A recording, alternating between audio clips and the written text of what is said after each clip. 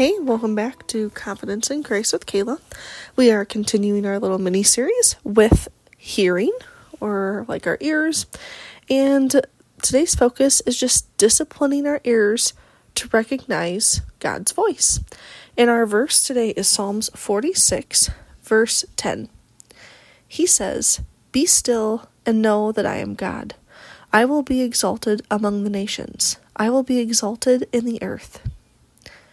He says, is how that verse starts. God says, "Be still and know that I am God." You know what I think that requires us to do? To maybe be still. I don't know about you, but I'm not the greatest at being still. I am doing my very best to work on that and to make like a Sabbath margin in my life and to make being still a regular thing for me. But it's not easy. It's not easy for any of us.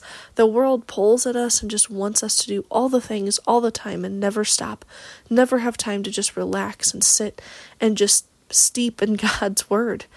But right here, he says, God himself says, "Be still and know that I am God."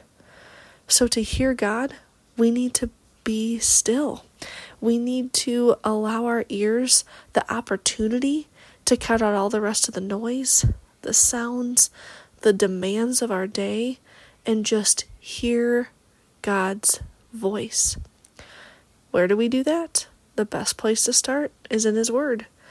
It's all God breathed. It's all written by Him.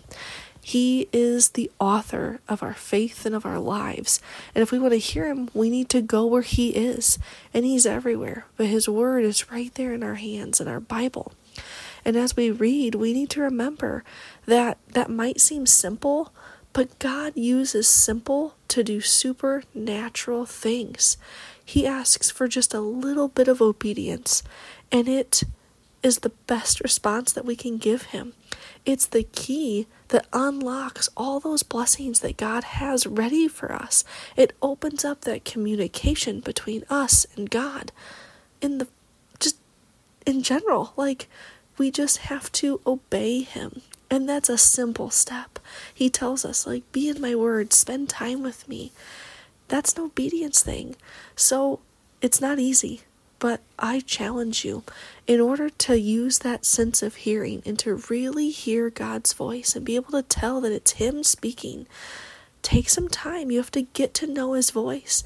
Just like a friend, if they forget to say their name on the voicemail, and let's say that your phone doesn't have phone number recognition in it, and you don't have their number saved, and you don't know who it is, but you know them by their voice.